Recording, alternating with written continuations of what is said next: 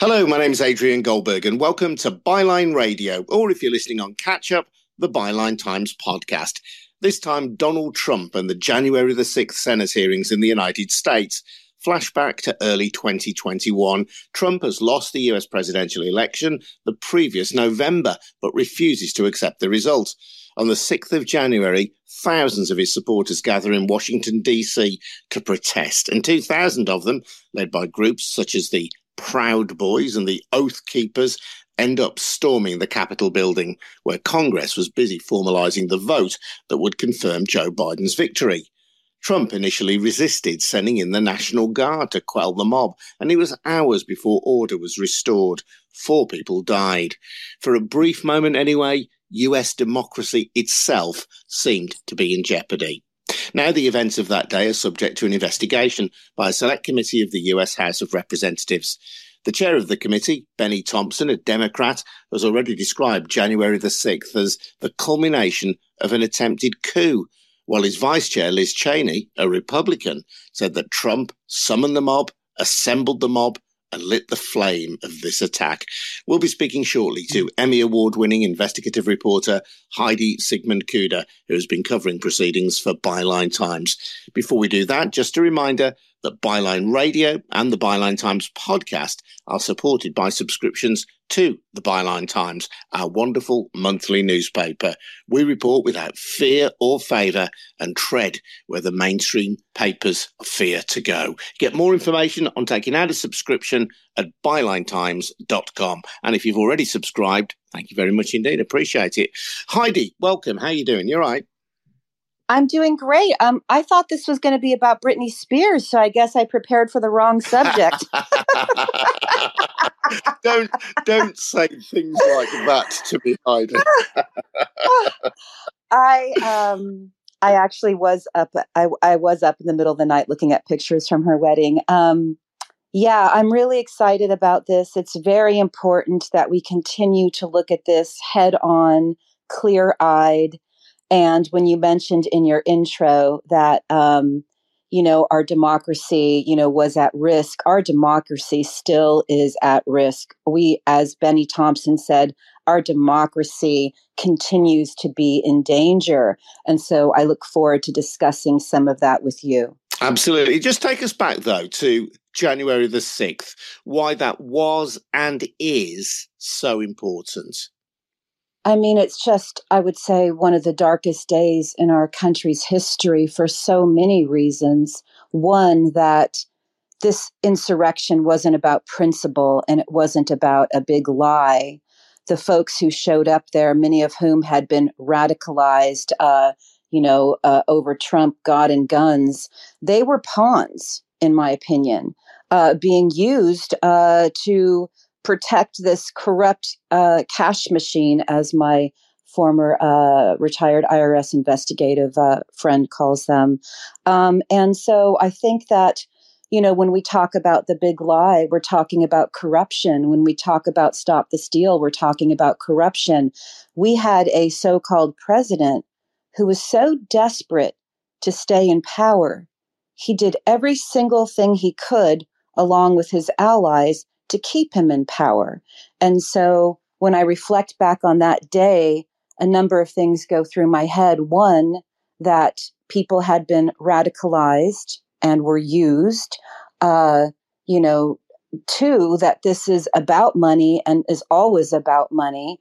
And that we are a country in trauma still, as we look back and deal with this, in particular, because we don't have a shared narrative over what really happened. We are in an information war, a propaganda war. As my friend Ruth Ben-Ghiat noted, in the run-up to the day one hearing, Fox was doing, migrant caravans again, replaying their greatest hits. But, it happened. That day happened. It was, as noted on the day one hearing, orchestrated at Trump, who was at the center of it. And I'm hopeful that as we continue, we gain a clear-eyed shared narrative in this country. When you have Benny Thompson and Liz Cheney, orchestrating these hearings, we have the possibility of it. Unfortunately, we still have people in their propaganda silos So I'm not sure they're going to be able to see what we see, but I am a little bit more hopeful. You say that this is not about the big lie. I mean, the big lie has got different meanings in the United States depending on who you talk to, don't you? One of the big lies, or one of the meanings of the big lie, is the idea that Biden won the election. That, from a Trumpist point of view, is the big lie. Yeah, that's right. The playing field moves, the propaganda target moves. They're very nimble. There's a lot of money and coordinated talking points in all of this. As has been noted, all of this conversation about stop the steal, all of this started before the election even occurred. They were beginning their pre-buttal. The numbers weren't looking great for Trump. So really, it's whatever sticks. But to be clear, in my mind, the big lie is that we had some great fraudulent election resulting in Biden inauthentically winning the election. And that's just simply not true. He won the election. He's our president. There are people in this country who believe that the election was stolen from Donald Trump. And that has been something that he's been promoting and continues to promote. And I would love to know the answer to the question. I'm sure we all have theories. Why was this man so desperate to not relinquish the presidency? We do know that many autocrats, many dictators come to power to hide their corruption. I think there's plenty of evidence that we have a very corrupt former quote unquote president. And I say that because I won't acknowledge the 2016 election was not influenced by a foreign adversary's military, and I'm speaking of Russia. Wasn't a hoax. Plenty of studies. Even the Republicans produced their own studies. They used their military might and their disinformation sophistication and their hacking abilities to influence our 2016 election.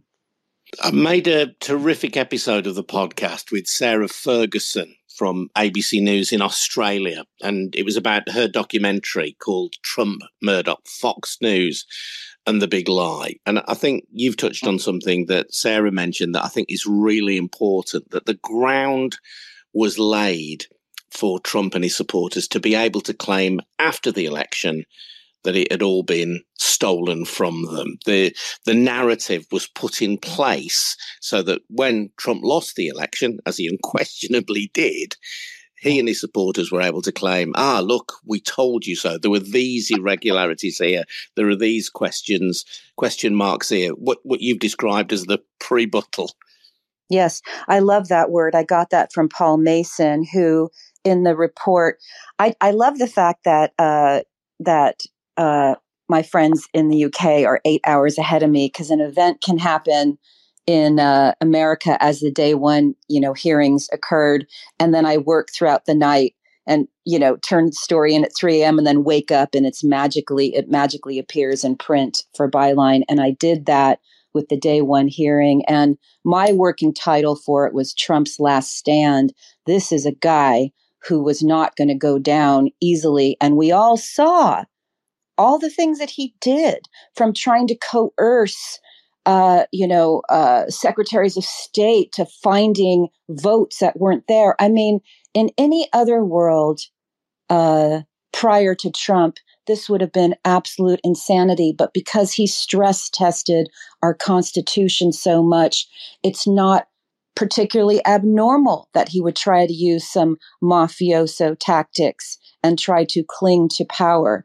But, I just want to point out that so many, Paul Mason, again, gave me that word pre-buttal, and he had some very important things to say in the article that was published in Byline the morning after this particular hearing. And one of the things that he really had to say was that we better see some federal prosecutions come out of this. And I think I would like to think many people, I'm not the only one who's a bit more hopeful after that day one hearing than perhaps I was before that day one hearing. And that's because Oath Keepers and Proud Boys have been charged with seditious conspiracy. They made a big point, Liz Cheney and Benny Thompson made a big point in mentioning the December 18th meeting, which include people like Mike Flynn, who, is essentially has a relationship with these guys. So if the boots on the ground Oath Keepers, Proud Boys are going to be charged with seditious conspiracy, then how about the people who set them up? I don't see any way around the Department of Justice not taking a good look at that. One more thing I want to say is that so many of the people that I interview are historians, and I'm sure that you've thought about this, but the Beer Hall Putsch, 1923, 100 years ago, 4 police officers died. Hitler charged with treason 2 days later, sent to prison, dictated Mein Kampf, comes back, and, we know what happened from there. So I think it's very, very important that we note how fragile the situation still is. As Ann Nelson said, she's thrilled about the hearings, and she wrote the book Shadow Network, where she really showed a lot of the dark money that pays for this type of stuff. But she basically said, we better be looking at what the insurrectionists have been doing since January 6th. This is not one and done. This is not an isolated incident. So as thrilled as I am, I'm very aware that we are still in danger. And I'm very, very grateful to the committee for doing the work that they're doing and being so blunt. They called this Trump's last stand. And by the way, I'm sure that you've noticed this. He's a guy who doesn't really get ratings anymore, right? We don't see him like we did, no matter how they show the camera angles. The crowds aren't that big. This is a guy who's now particularly bad for ratings. So to see him be front and center of the committee work for me is interesting, kind of assuring, but also I think the people who've been radicalized to do this disgraceful work have perhaps moved on to other potential avatars. So, but the idea, what Trump represents, hasn't gone away. I want to go back to that meeting because this was highlighted, as you say, and it's in your report of the first day of the committee hearing. This was a meeting on the 18th of December, 2020, and I'm quoting now from your excellent piece at bylinetimes.com, which included disgraced General Mike Flynn, lawyers Sidney Powell, Rudy Giuliani, a prominent Republican, of course, former mayor of New York, and others.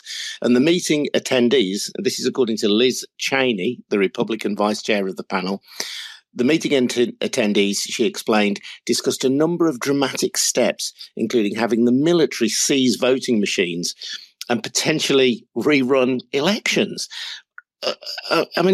This is really scary and quite astonishing stuff, but people seeking to interfere at the highest level of the American government with the apparatus of an election. Yes, we have to. I don't know how you don't call that treason. I don't know how you don't. Seditious conspiracy at the very least, right? There, when Plan A doesn't work, then it's Plan B. And as Cheney noted, it was a sophisticated 7-part plan to overturn the election. They were doing absolutely everything. And quite frankly, I'm not the only one who's concerned that Mike Flynn's brother is still in charge of 90,000 troops. He was given the 4-star general status the same day that Mike Flynn was pardoned. I have written about this a lot. There was pardon fraud committed by this very corrupt president. So many of the people who were involved in this seditious conspiracy, people like Roger Stone, these are people who were already proved in 2016 that they would do anything to impact the outcome of an election. And moving forward, we had what Flynn called his digital soldiers, and it's not, I think most people can see the radicalization impacts that are still infecting our country. And until we figure out what we're going to do about that, until we start getting rid of the Telegrams and the Foxes and the various platforms that are spewing what is essentially Russian propaganda and fifth column propaganda, this will continue to be a problem. So it's funny because there's a part of me that is so hopeful because I can see the map that Liz Cheney and Benny Thompson and the other members of the committee have laid out. And I can see a lot of hope there and that there could be some high level arrests this summer. But I also am very aware that we have millions of people who've been radicalized by these same propagandists, many of whom are armed. I will say something amazing happened yesterday. The arrest of the members of the Patriot Front in Idaho, arrested out of their U-Haul. I don't know if you saw that video footage. No. Well, what's very, very important is that these domestic terrorists were on their way to infiltrate and get video of them disrupting a pride event. And why this is so important is that in Idaho, not particularly a great bastion of progressive liberalism, police officers arrested them before they could get their video and terrorize Americans further. So what we didn't see yesterday is what I'm so happy about. Could it be that we're getting a bit smarter and a bit wiser on how to fight these battles? They got in front of the problem, and rather than let these assholes wave their flags and disrupt people who were celebrating the freedoms we have here in our country, they were on their knees. Their hoods were pulled off. We could see their faces, and we did not have to look at them, harming people psychologically, physically. And of course, these video harms affect all of us. We all see this stuff now. We used to be able to read and print, maybe get a, amazing photograph, but now we see everything. And most of this world is beautiful and people love each other is one of my mantras, but we've been seeing the vulgar and it's been affecting our hearts and our heads. And so this was quite a moment for me to come right after the hearing where blunt words, they pinned it on Trump. And then you have, domestic terrorists not being allowed to strut and disrupt something that was beautiful for many people. Yeah. And just to go back again, perhaps for UK listeners, I mean, we've talked about this December the 18th meeting in 2020, just ahead of the January the 6th insurrection. You've mentioned Mike Flynn, former US general, and Flynn was the national security advisor, and he had very dubious connections with the Russian ambassador, hence his disgrace, as it were. So you've referenced as well the involvement of foreign powers in the 2016 election. This whole sense of murk that surrounds Trump and his supporters, and possible Russian involvement somewhere along the line. Oh, yeah. In his election and indeed in his presidency. Yeah. I mean, I go back to 2015 and 2016 when Republicans had an opportunity to really fight this extremist, gnarly fifth column within their own party. And they didn't. They just rolled. And now they're all trying to outflank each other to the right. Look at Ron DeSantis. His press secretary just had to register as a foreign agent. I host a show on disinformation, an investigative show on disinformation, and me and my guys follow this stuff very, very closely. Mike Flynn just had to return some cash that he received from Russia. This stuff is not a mystery to those who follow it closely. My team thinks that Mike Flynn is probably the worst traitor that we've seen in America, and he follows a long line of disgruntled, fired generals. So again, when you look at that meeting, which my colleague Jim Stortson and one of our friends, Gal Suburban, has done a lot of work in exposing, you see the people who were charged with seditious conspiracy at the event, and then you see the people who were allied with them, who were present at that meeting. And I think, to me, it's very difficult not to believe that the Department of Justice would not be looking at this incredibly closely. And again, the players that we're talking about are people who should actually probably still be in prison. In the pre-Trump world, they may have been lying to the FBI, taking money from foreign adversaries, not registering as foreign agents. The amazing thing about the world we live in is that some of the best work is being done by OSINT investigative researchers. And as one of my colleagues says, the world is moving at the speed of the internet. Our justice, not so much. Our justice, still kind of plods along at the speed of the 1800s. And somewhere we need that to, we need to see some better balance, because people who follow this closely have been demanding the arrest of people like Mike Flynn for some time now. Yeah. Just again, perhaps an explainer for UK listeners, Heidi. And in my opening comment, I mentioned the very strong words of Benny Thompson, who's the chair of the committee, talking about an attempted coup. The Vice President is Cheney, saying that Trump had summoned the mob, he'd assembled the mob, he'd lit the flame of this attack. Now, if we have parliamentary select committees in the UK, they usually set out the terms of the committee hearing. Then they accept comment and opinion, as it were, from both sides or from different ranges of opinion. Then they might produce a report. Yeah. Do those opening remarks suggest, in a sense, that the committee's already made up his mind? Could Trump supporters argue, well, look, there's no point in having this investigation. These guys have already made a decision as to what Trump's involvement was, and they've got closed minds on this. Yes. Well, I begged the corporate media, which I'm thankfully no longer a part of, to please ignore the coordinated right-wing talking points, which were going to minimize this to a show trial and minimize it in any way they could. I've lost friends because one in particular who believed that January 6th was just a few bad actors. And I was called a communist for believing that in the reality of what I saw. And one thing I did do right after the very first hearing we had, where the 4 police officers gave testimony, is I transcribed every word that they said and put a piece together, because I never wanted to forget what really happened that day, because I know that there would be a lot of revisionist history. But yes, those people in their silos, they're going to get the coordinated talking points that this is just a show trial.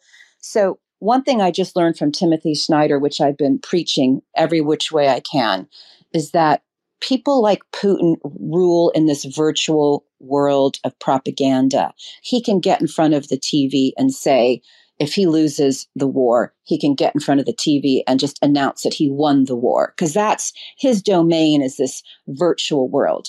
We live in the real world. So when somebody like Peter Navarro gets arrested and, charged with, contempt, that's the real world. That is the real world. When he gets on TV on Fox News and says this is Stalinist Russia, this is, domestic terrorism, that's the pretend world that their talking points are used in, and that people like Tucker Carlson, who's a very sinister propagandist, put out to their masses. But this real world is what Benny Thompson and Liz Cheney is telling us. And when they say it was domestic enemies of the Constitution who stormed the Capitol and occupied the Capitol at the encouragement of the President of the United States trying to stop the transfer of power, that's the real world. And so I would like to think that the 30 million people who've been radicalized and maybe some of Trump's lingering cult might come over to the real world, and maybe they will. Maybe by the time the hearings are over, they will. But because I have not seen evidence of people leaving their silos quickly, I'm not so sure. But I will say that they wanted to have a commission just like we used to. They weren't allowed to, the Republicans thwarted that. It's not in their best interest. So we got this committee, but this committee is going to release a report.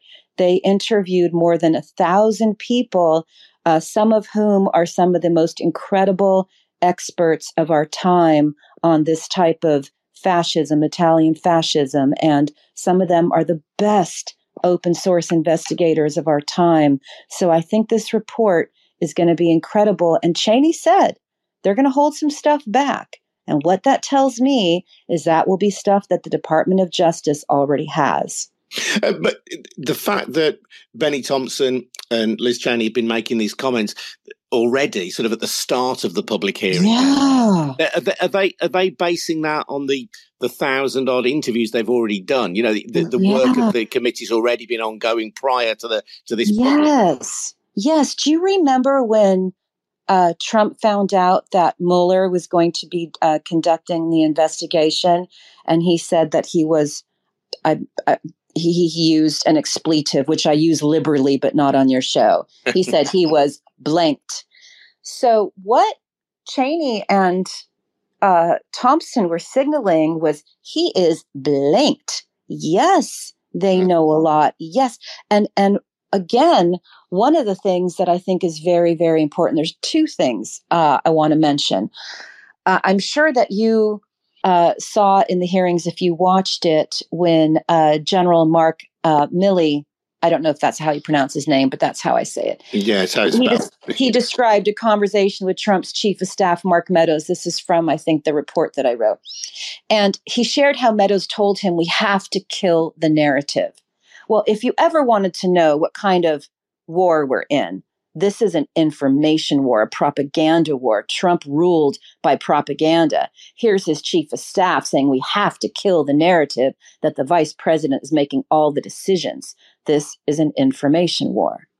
And I thought that was it was just a small moment in the hearing, but I thought it was a very important moment. And I watched the hearing multiple times.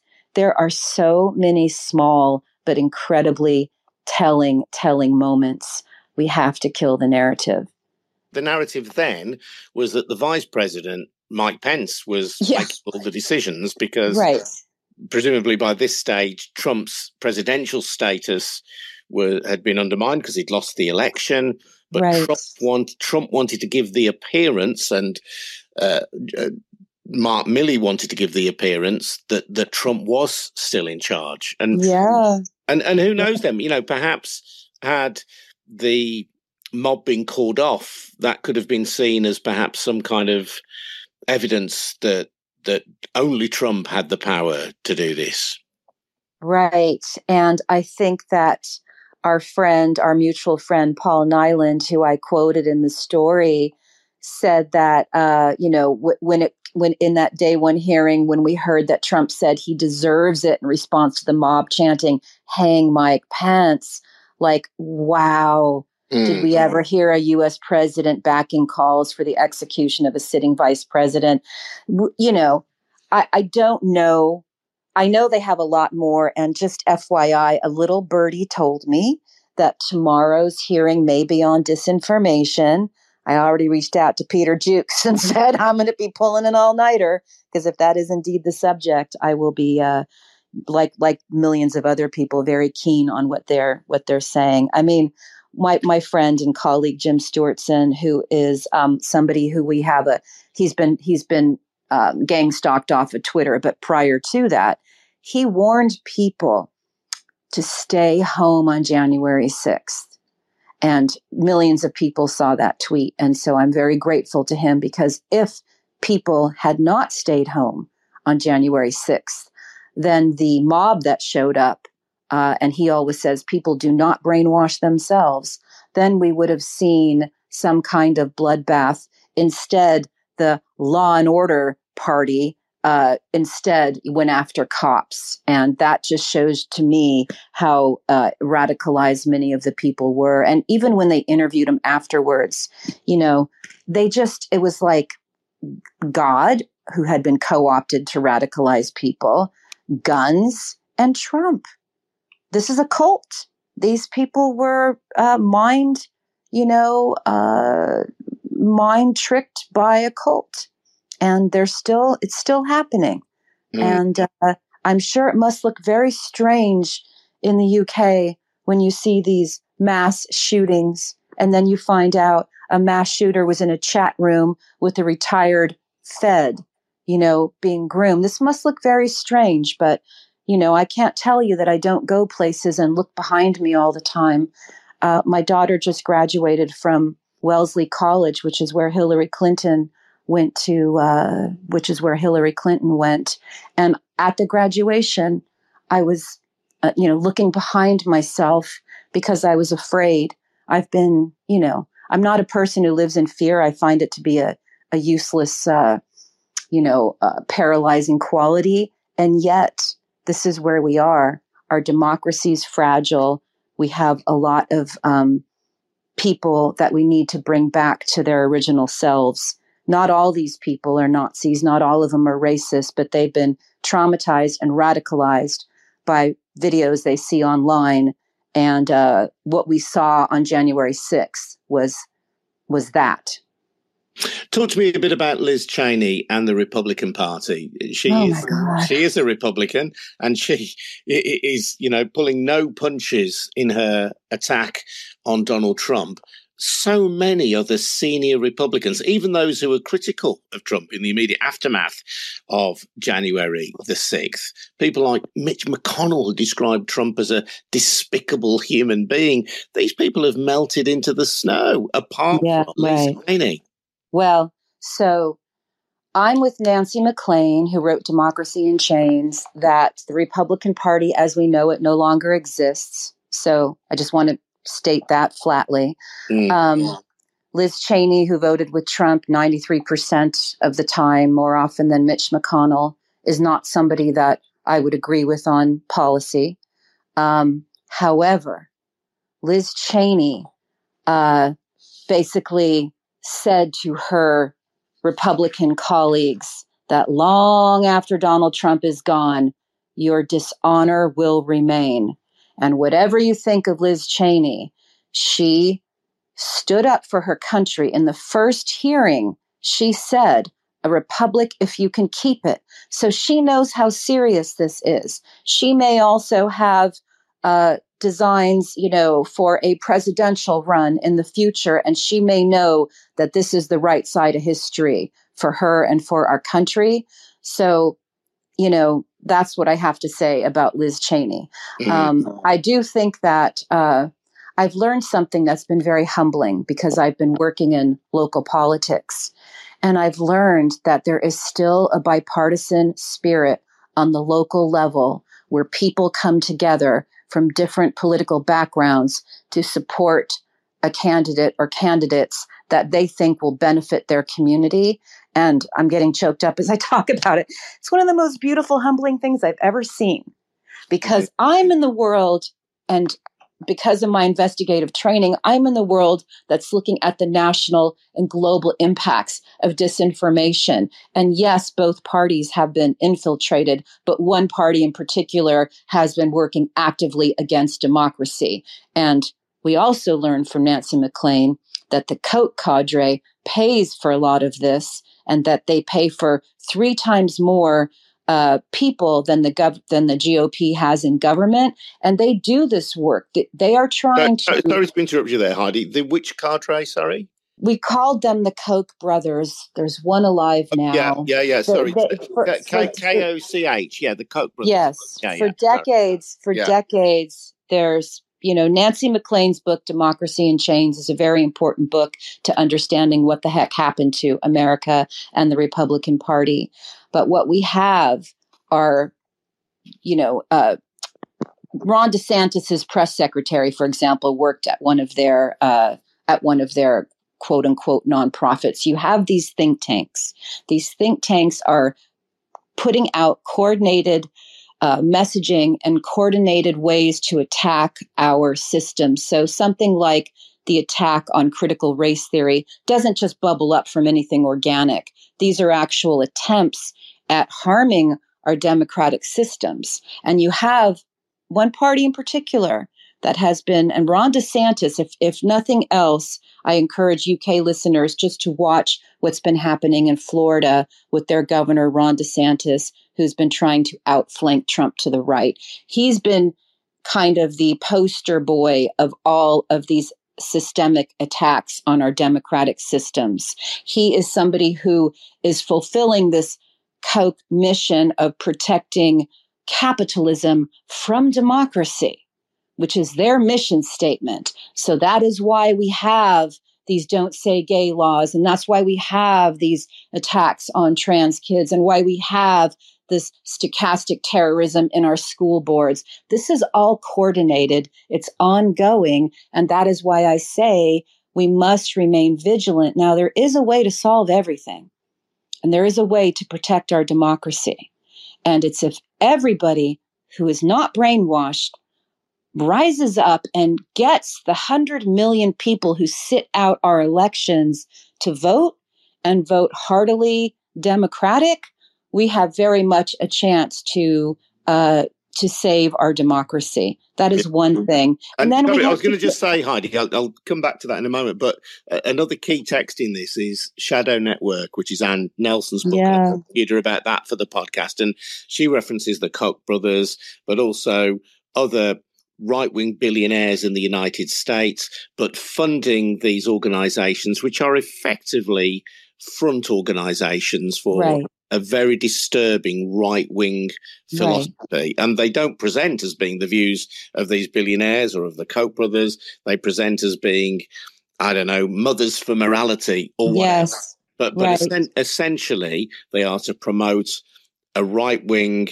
anti-libertarian agenda that advocates, I think, what certainly from a UK perspective would feel like a very right-wing form of market capitalism. Yes. Abortion rights, for example, are questioned, where LGBTQ plus rights are called into question, and where we would feel perhaps that the world was turning back 50 years or more if they were enacted. And indeed, as we're seeing increasingly in the United States around abortion laws, as we are seeing being enacted through legislation.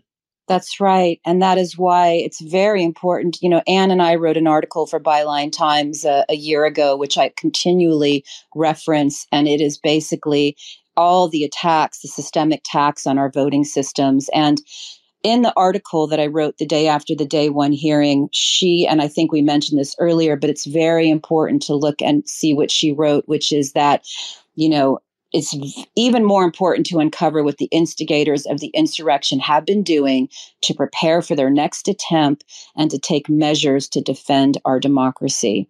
And that is absolutely true. Now, I do have some good news. And I know the Department of Justice already knows this, but the people who showed up on January 6th were people who got financing from somewhere. And there was probably many somewheres, but some refer to them as a ragtag group. So where'd they get their money from? Well, it has been concluded that wherever they got the financing on this massive attack on our Capitol is money laundering. It can be investigated as promoting sedition, and it can be criminally investigated for money laundering under Title 18, 1956, H in parentheses. And so I think it's very important that we look and say, okay, are some of the wealthy Republican conservative benefactors of Trump behind financing the insurrection? Could it be some of the same people who've been, paying $1 million to meet with Trump at his inaugural White House candlelit dinner? Could it be some of these guys? And I say this with a little kind of hint of irony because we know this. If there was banks, check cashers, crowd fundraisers, third-party facilitators, if there is a way to follow this money, they can be prosecuted. And again, when we talk about the big lie and the stop the steal, I just want to remind everybody, we're talking about corruption. And that's something I learned from Ruth Ben-Ghiat. And I hold on to these things because then it becomes less murky. We know by watching, if anybody in the UK watched what they did in America and they had all these bogus recounts and there was money being laundered even as they paid for this stuff, this was a hide the corruption deal. And that is not unusual when you're in the process of authoritarian takeover. What is unusual, though, is that countries don't usually vote out the guy who's the ringleader for the authoritarian takeover. And that's what's very exciting that we did in America. We could not have the committee we have now if Trump got a second term. So everybody who went to the polls and voted, don't ever forget that your vote counts and it has impact, even though we have some squirrely things like the same number of senators in Wyoming as we have in California. We have a lot of, deep structural reform we need, but we still did it. We can have a committee with Liz Cheney and Benny Thompson and others because we voted an authoritarian out in the middle of authoritarian capture. You referenced earlier the foreign powers seeking to influence US politics, and I'm sure UK politics as well. People will be familiar with the way in which Facebook was manipulated by groups like Cambridge Analytica, and we send our very best wishes to Carol Cadwallader, the journalist who's written with our own Peter Jukes about Cambridge Analytica, and she faces the result of her libel action this week. We'll find out exactly. And I don't want to get into that, but talking about the kind of the whole Cambridge Analytica world, Heidi, and Russian influence, and unquestionably Russian attempts to influence.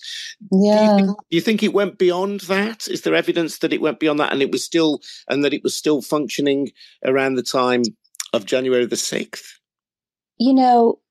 We would be very remiss to jump on the bandwagon that these things had no impacts, because the impacts are ongoing. So just because people like Robert Mercer folded up shop and Cambridge Analytica went bankrupt, come on. We have Steve Bannon, platformed, by Apple to spew his garbage every day. And I have friends who watch him. And of course, he was involved in Cambridge Analytica. I have friends who actually suck it up and take one for the team and watch his podcast. And she says 3 weeks later, after a podcast airs and he may introduce a new character, she can completely map out the talking points from the extreme right-wing element in our country, and it's very coordinated. So yes, and yes, and yes. It doesn't go away. It was successful. These things were successful. Hillary Clinton lost by 70,000 votes. Cambridge Analytica was embedded in Texas with Trump's campaign. All they had to do was make sure a few people didn't show up in a few states. Brand Hillary as a racist, so people had no taste to vote for her. And look what happened. We had a pandemic occur with a president that was actively working against saving lives, where we could have had a woman who actually would have followed the science as other women leaders did across the world and actually saved a lot of lives. So yes, and yes, and yes. And these same characters, so look at Mike Flynn, for example, and some of the people he hangs out with. Every weekend, they're off doing another, Save America tour. And what they really are the same type of kind of insidious brainwashing, projecting that occurred, when we had the 2016 election. And projection's an important word, because pretty much anything that you see in a video clip that Mike Flynn is saying that the Democratic Party is doing, their party is actually doing. And we know projection is a big part of propaganda. But you call it something else, maybe put a different CEO in place, and it's the same thing, different day. We have no regulations protecting us in a post-privacy world from being micro-targeted into believing things, or skewing reality. And that's why it's very important that we stay in reality. And the way I do it is I haven't had a television since 2006. I see everything I need. I read everything. Nobody can market to me. I watch all the clips. I can stream things I need, but everything that's important in knowing what's happening in our world originates in print, I think, in greater depth. So Yeah, I wouldn't disagree with that. One key part of the day in question was the 3 hours that elapsed between the attacks starting and Trump finally saying to his supporters to go home. There are 3 key hours, and I'm really keen to know what the committee is going to make of that. There's been some suggestion that he was yelling at his advisors during this period, people who were encouraging him to issue a statement before that. But it'll be amazing to hear, won't it, if there's first-hand evidence. Of course, some of his closest advisors are refusing, even on pain of contempt of Congress, even on pain of arrest, they're refusing to share what they know, people like Steve Bannon. But it will be incredible to get some sense of that first-hand testimony of what happened in those 3 hours.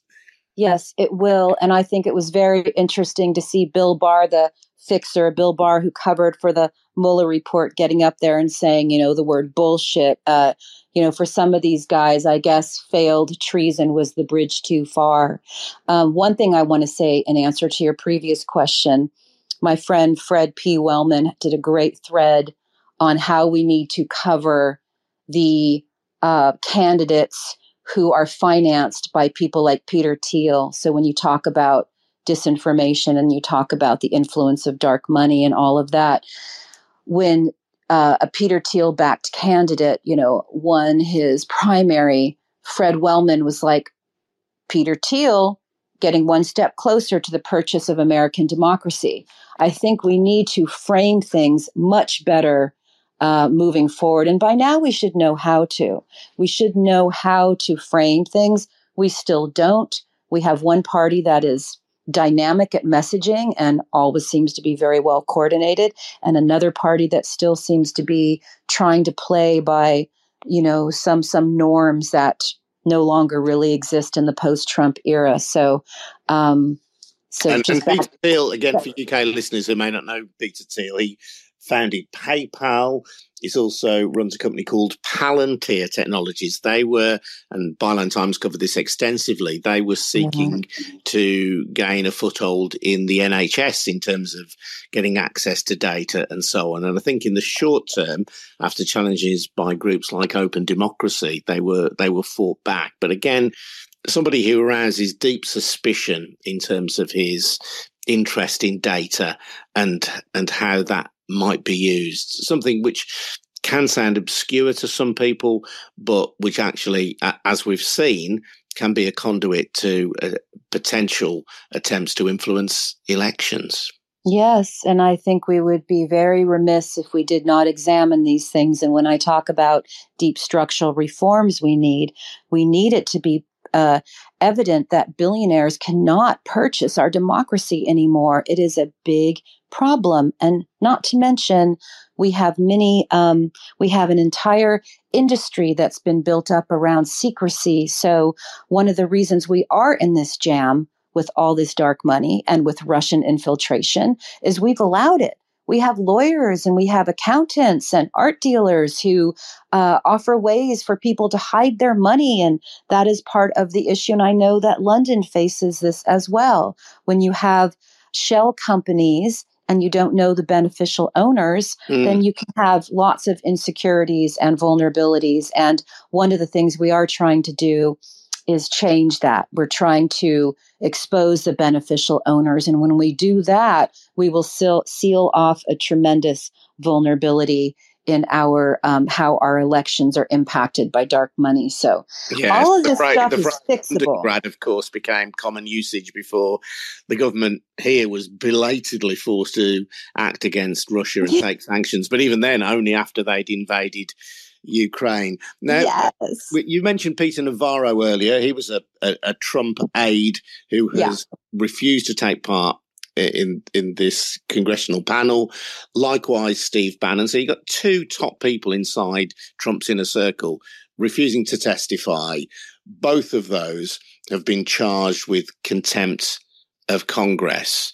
They may fail that is a preferential charge. I mean, I'm sure they'll plead not guilty, but I'm sure in any event they seem to think that's a preferential charge, just simply coming and sharing with the public what happened and what they know. Do you think we'll see more charges? Do you think we'll potentially see Trump himself arraigned?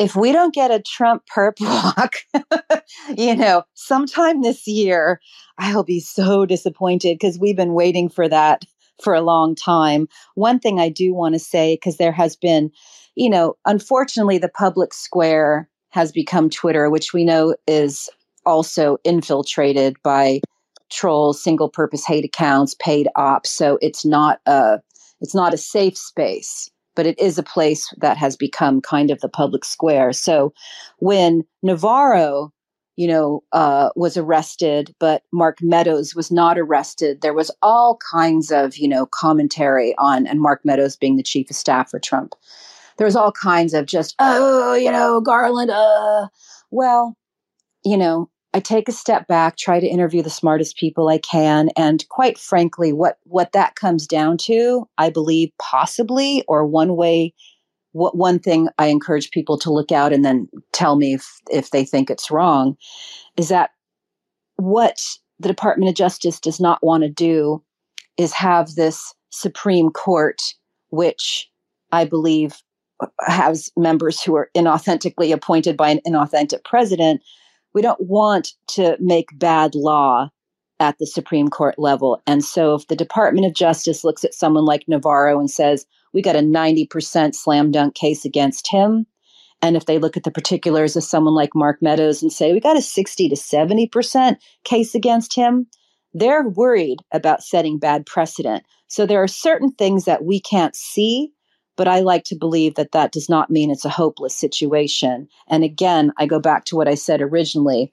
If the boots on the ground, Oath Keepers and Proud Boys, are being charged with seditious conspiracy, then how about the people at the December 18th meeting who and had been doing this type of orchestrating since 2016? How about those guys? How about those guys? What charges await them? So I look forward to seeing what we're made of.